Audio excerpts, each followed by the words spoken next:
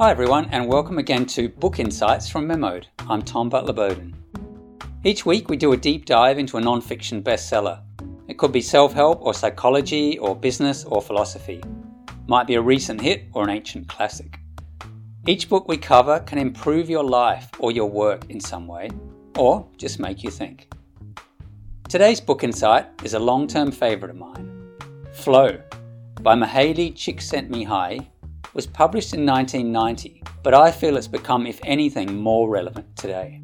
When the book was written, people had plenty of distractions from the mainstream media like TV and newspapers, but they didn't have the constant interruptions from their smartphones like we do now. Back then it seemed easier to get into a state of psychological flow. That is, when you get so deeply immersed into an activity, that time seems to stand still. It's hard to do that if your phone is pinging you every couple of minutes. You will learn more in the book insight about what flow is and how Csikszentmihalyi's research came about. But suffice it to say that being in a state of flow makes us feel good. After a flow experience, we feel more together than we did before. Because we've engaged in a meaningful activity, we've transcended the usual chaos of our minds. When you're in a state of flow, you're truly in the now. It's hard to be worried about the future or regretting the past. In a state of flow, you feel you're engaged in a creative unfolding of something larger. Athletes call it being in the zone. Artists and musicians might call it rapture. Society, too, is better off if we have a more flow-centered culture, I think. If most people are fortunate enough to do work where they lose track of time, it means they probably have a vocation or a career as opposed to just a job, and that'll make them happier. And the more happier people are, the better communities we'll have. The idea of flow has been a big influence on people like Cal Newport, whose idea of deep work is really a modern update of what Csikszentmihalyi was talking about. When you're doing undistracted, deep work, you are by definition in a state of flow, and the results will be dramatically better than if your head was full of distractions. Anyway, I hope you'll find flow as fascinating and powerful as I did when I first read it. Please do support the podcast by liking, subscribing, or sharing today's episode. Or just post a comment. We'd love to know what you think. And by the way, you don't have to wait each week for the new book insight to be released. You can have constant unlimited access to over 100 book insights at memo.com/insights. You'll see the link in the podcast description. Okay, let's delve into the book.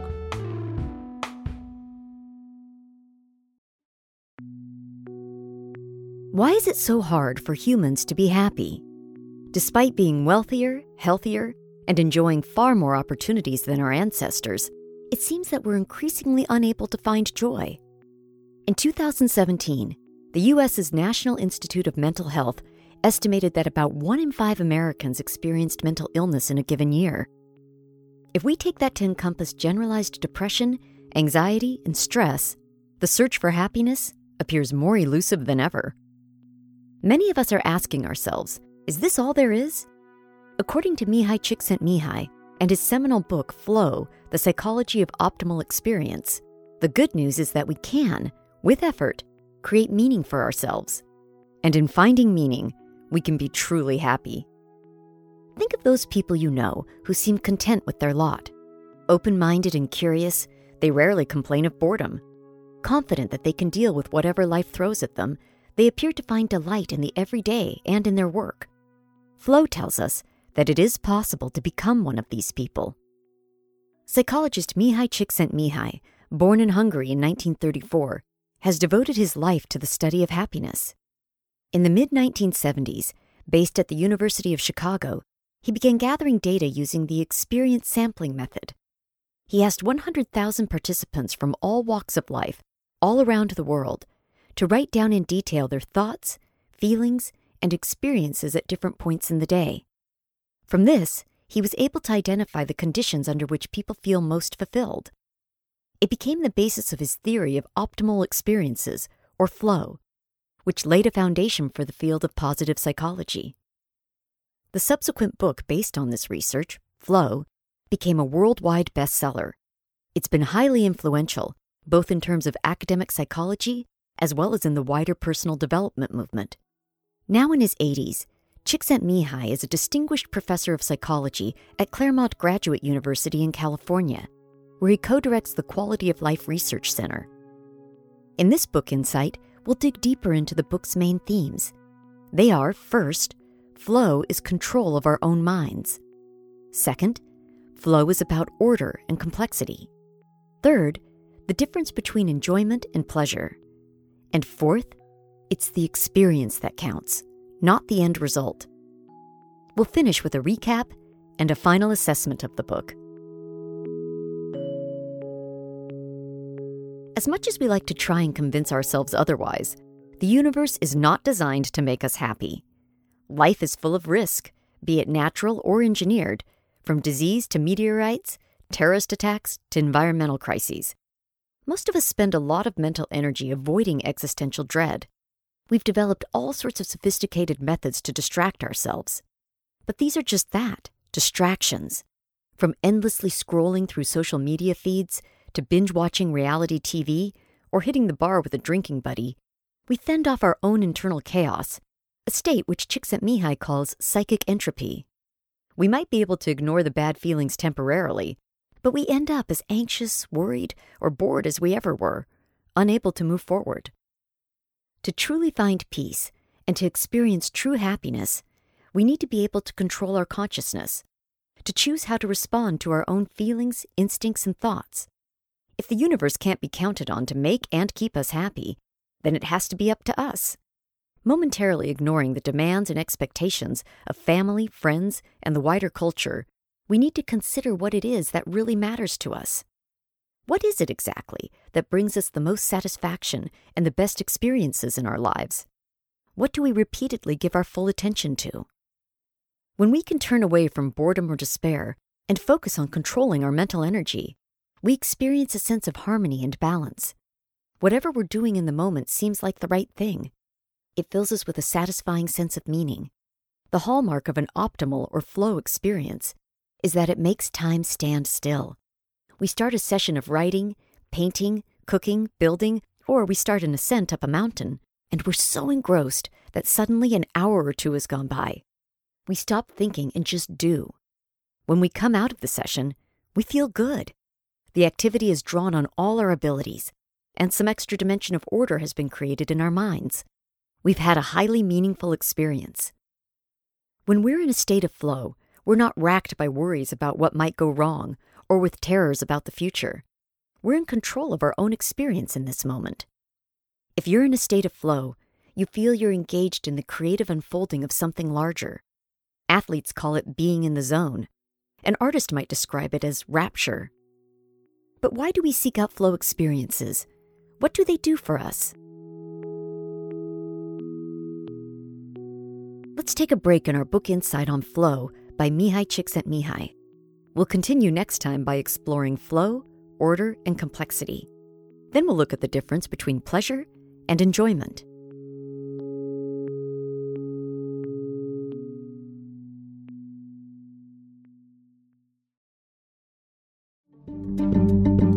Enjoying this episode of Book Insights? If so, keep listening and learning. There's a collection of over 100 titles you can read or listen to now at memodapp.com/insights.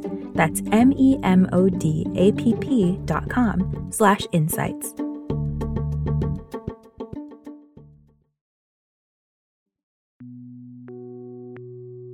We're continuing our look into the best-selling psychology book Flow. It's published by Mihaly Csikszentmihalyi. Here is Csikszentmihalyi in his TED Talk discussing the feedback when you're in flow. This focus that once it becomes intense leads to a sense of ecstasy, a sense of clarity. You know exactly what you want to do from one moment to the other. You get immediate feedback. You know that what you need to do is possible to do even though difficult. Last time we looked at controlling our minds. Now we'll look at flow, order, and complexity, and then define the difference between enjoyment and pleasure. The ability to control our inner experience has a very clear benefit. Csikszentmihalyi refers to it as order in consciousness. Living in a highly developed society has obvious advantages. Most of our basic needs are met. But at the same time, we're swamped with many choices. Too many possibilities, too much stimuli, and too much striving are first-world problems indeed. And in the confusion that emerges from all this, we become blocked by self-doubt, self-consciousness, and self-obsession. We may find ourselves with everything except clear meaning in life. Though at times we feel out of control, it's always within us to restore harmony and build psychological order. Think for a second of animals and young children. They're by no means happy at every given moment, but without the distractions and default chaos of a fully developed adult mind, they can fully revel in each moment. When you're fully engaged, connecting to something outside yourself, doubt, narcissism, and confusion can't exist. They take too much mental energy. We're not necessarily talking about huge undertakings here. Tending a houseplant, sketching the view from a cafe table, carving a piece of wood. If these are the activities you choose to focus on and devote yourself to entirely, they will help restore order to your mind. Flow experiences bring order and build a self of increasing complexity and sophistication. Every time order is restored in our mind, we feel more harmonious and also expand our minds. While we may talk of losing ourselves when we're immersed in flow, in fact, it's quite the reverse. The flow process allows us to find ourselves, and for that self to grow. Flow experiences lead us to build mental skills and agility, which make us more unique. This ability to command increasing complexity makes us more valuable, steering us to work in harmony with others, integrating with something bigger than our individual selves.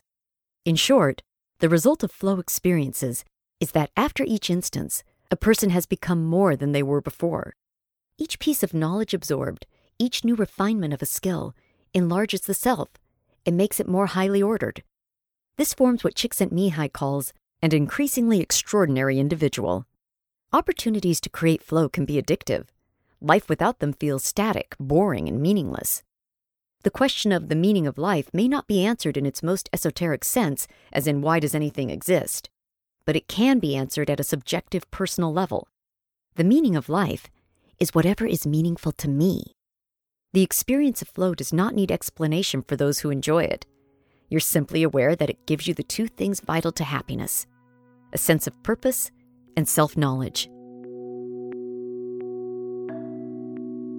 Flow is about happiness, but to fully understand the concept, we need to look at what we mean by that term. We tend to think of pleasure, enjoyment, and happiness as the same things, but Csikszentmihalyi makes clear and important distinctions between them. Some of our most basic pleasures, food, sex, sleep, are hardwired within us for sheer survival. Enjoyment, on the other hand, is a more active, dynamic process. We refer to some things as giving us pleasure, but we actively enjoy others. Pleasures can keep us alive, and certainly they can distract us from mental entropy. But the active process of enjoyment involves more. In enjoyment, we experience an expansion and deepening of the self. There are things that give us pleasure, such as fine food, good wine, and sunny vacations. But if we think of happiness in terms of optimal experiences, they don't actually make us happy. Optimal experiences involve a process of enjoyment that entails some form of focus, effort, and accomplishment. The process results in growth and increasing complexity. Csikszentmihalyi's experience sampling method definitively showed that the majority of people reported their most optimal experiences were when they faced some sort of challenge and were using their skills. He pinpoints a number of commonalities to this kind of experience. First, whatever we embark upon, we must identify it for ourselves and choose it freely. For example, we decide to follow a new recipe in order to prepare a fine meal. The goal is to make it according to the recipe, so there's some discipline involved and something to measure the outcome by. Second, the task needs to be within our abilities. In the case of the meal, we can read a recipe. We have the ingredients, the utensils, the time. The instructions aren't so complicated that we're setting ourselves up to fail, but not so easy that we're going to get bored. At its best, it should taste good, but that's less important than the experience of preparing it. Third, we must be able to give the task our full attention and to ignore distractions. Busy measuring out ingredients, we forget nagging worries about an annoying boss or the leaking roof. We lose sense of time. We're so focused that we forget about the TV show we usually watch and miss it entirely.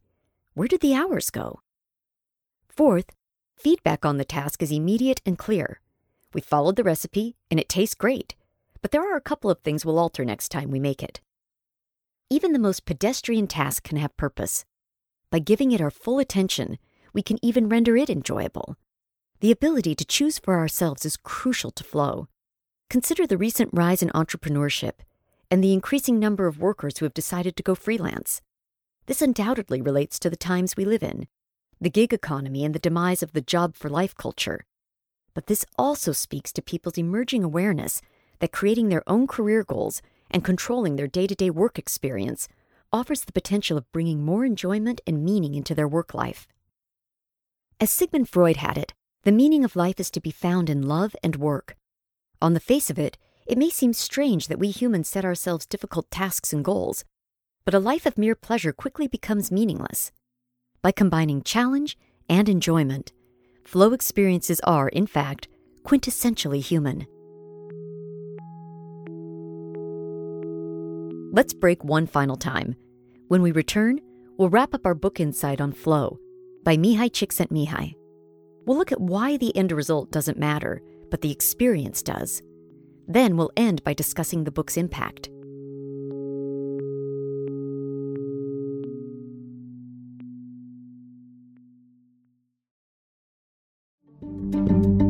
Enjoying this episode of Book Insights? If so, keep listening and learning. There's a collection of over 100 titles you can read or listen to now at memodapp.com/insights. That's memodapp.com/insights.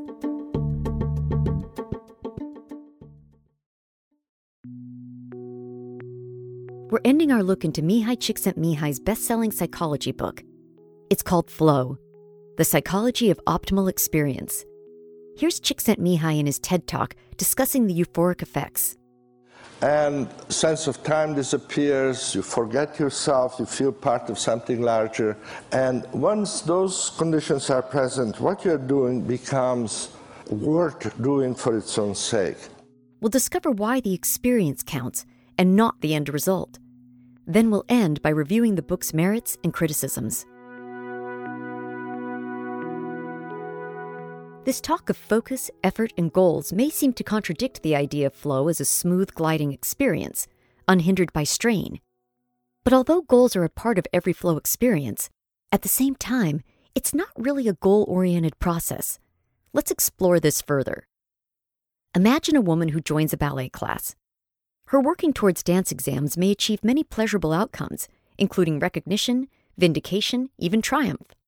Yet her goal-oriented approach makes her less likely to experience flow than her friend who's learning to dance for the sheer joy of moving her limbs in new and pleasurable ways. Meanwhile, another dancer who's supremely talented and highly successful may well perform beautifully while at the same time feeling bored, competitive, and pressured. These feelings are not part of a genuine flow experience, in which the ultimate goal is to fully live the experience. The second dancer, who focuses on her own goal, relishing it for the sake of the activity rather than anything else, can truly enjoy it. In doing so, she's building practical skills, deepening her powers of focus, learning more about herself, opening her mind, and strengthening her psyche. These are some of the hallmarks of flow. Flow activities need to be approached with curiosity and excitement. The drive is not to succeed or to show off. In fact, the aim is not to show the outside world anything at all. We just want to engage consciousness fully and relish the experience. In a world where competition, achievement, and success are more highly valued than living well, it's liberating to know you can pursue activities for their own sake, knowing how they order your mind and bring enjoyment. Some 2,500 years ago, the Chinese scholar and sage Zhuangzi defined the philosophy of Tao in terms that mirror closely the flow concept. He said life should be lived without concern for external rewards, spontaneously, with total commitment. Applying yourself to washing the dishes, savoring the experience of making each dirty plate clean, can be as much a flow activity as devoting yourself to writing a symphony. Or think about the coloring craze that recently took the world by storm. This simple activity that takes us back to the full and intense involvement of childhood has no significant end result. Yet in the way it requires total immersion and blocks out distractions, coloring is an archetypal flow activity. As the philosopher Friedrich Nietzsche put it, Maturity is the rediscovery of the seriousness we had as a child, at play. There are some similarities between flow and meditation or mindfulness. Attention and focus are integral to both. But flow offers the potential to actively strengthen the self. Csikszentmihalyi admits there are parallels with schools of Eastern spiritual thought in terms of the potential to control consciousness. However, in flow, the point is not to transcend the self, but to build its resilience, power, and complexity. Left to its own devices, the human brain tends towards chaos and confusion. Complexity, in contrast, builds resilience and self-confidence that allows us to find a path to our own particular form of happiness. The more flow experiences you have, the more positive impact you can have. The growth and complexity brings awareness of your uniqueness along with renewed understanding of how you fit into your world and your relationship with other people. Flow reconnects you to the world, makes you more unique, and so more valuable to others. Csikszentmihalyi even suggests that the most successful nations and societies of the 21st century will be those that make sure people have the most opportunities to engage in flow-inducing activity. If more of the population is doing what they love, time would cease to be framed by the work patterns of an industrial culture, with its sharp divisions between work and leisure. Instead, time would be determined by individuals' subjective attitude to the activity they're engaged in, that is, whether the activity is flow-inducing or not. A quick recap of what we've learned. We first looked at what flow is and how it is a way of controlling our own minds and experiences. This wards off the natural chaos and entropy of life. We learned of the actual benefits of flow experiences, which include a sense of order, an increasingly sophisticated and complex mind, and a more resilient self that's able to have a bigger impact in the world. We then looked at Csikszentmihalyi's distinction between enjoyment and pleasure. Enjoyment is an active process that often gets us to seek out challenges. A life of mere pleasure would be meaningless. Finally, we delved into the intrinsic benefits of flow experience, that is, doing things for themselves, aside from the success or recognition they can bring. These essentially meaningful activities become an enduring source of happiness. The quest for happiness has preoccupied us since the dawn of time. It's been the impetus for the world's major philosophies, spiritual teachings, and therapeutic theories. The right to the pursuit of happiness is even enshrined in the U.S. Constitution.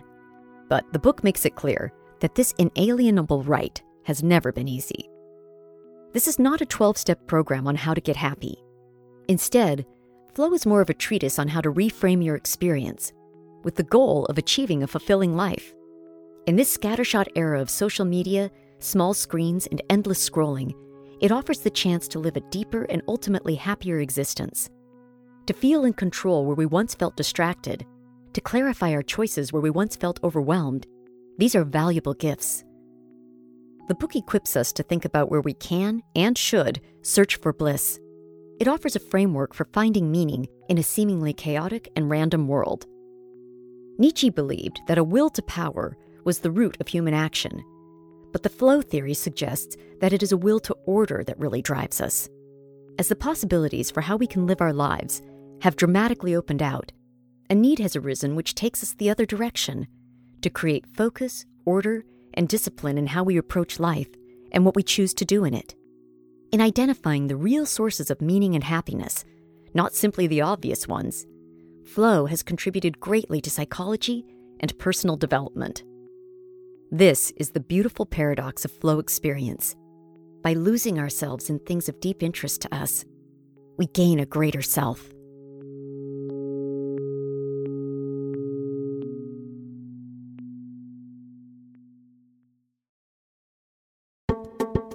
Thank you for listening to Book Insights. Check out the rest of our content at memodapp.com. Please keep in mind that the information provided in or through our Book Insights episodes is for educational and informational purposes only. It's not intended to be a substitute for advice given by qualified professionals and should not be relied upon to disregard or delay seeking professional advice.